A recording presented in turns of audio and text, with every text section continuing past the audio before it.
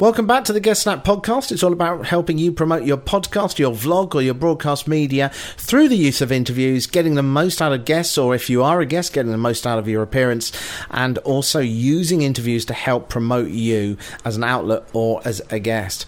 The tip I wanted to talk about today is that you need to think of yourself, if you're asking the questions, as the chairperson.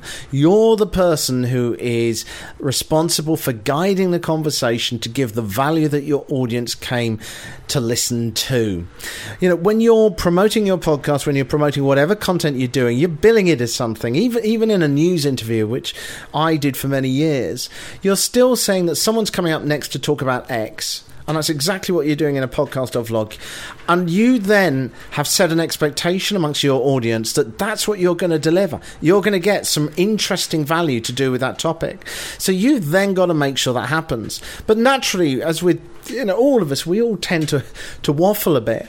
And so it's your job as the chairperson to guide that guest back to your central topic. So if you need to, ask that question straight away and just say, okay, that's really interesting, but how does that relate to X point, whatever your central point was? Bring it back. Do this right at the start as well. Don't wait till the end. You'll help to set an expectation in the guest's mind as well that you want to keep this strictly on focus. So straight away, the moment they drift off, bring them back, and you'll have a far more focused and a far more engaged interview for your audience and for your guest. That's the tip for today. I hope that's useful. Of course, lots more coming up on the Guest Snap podcast.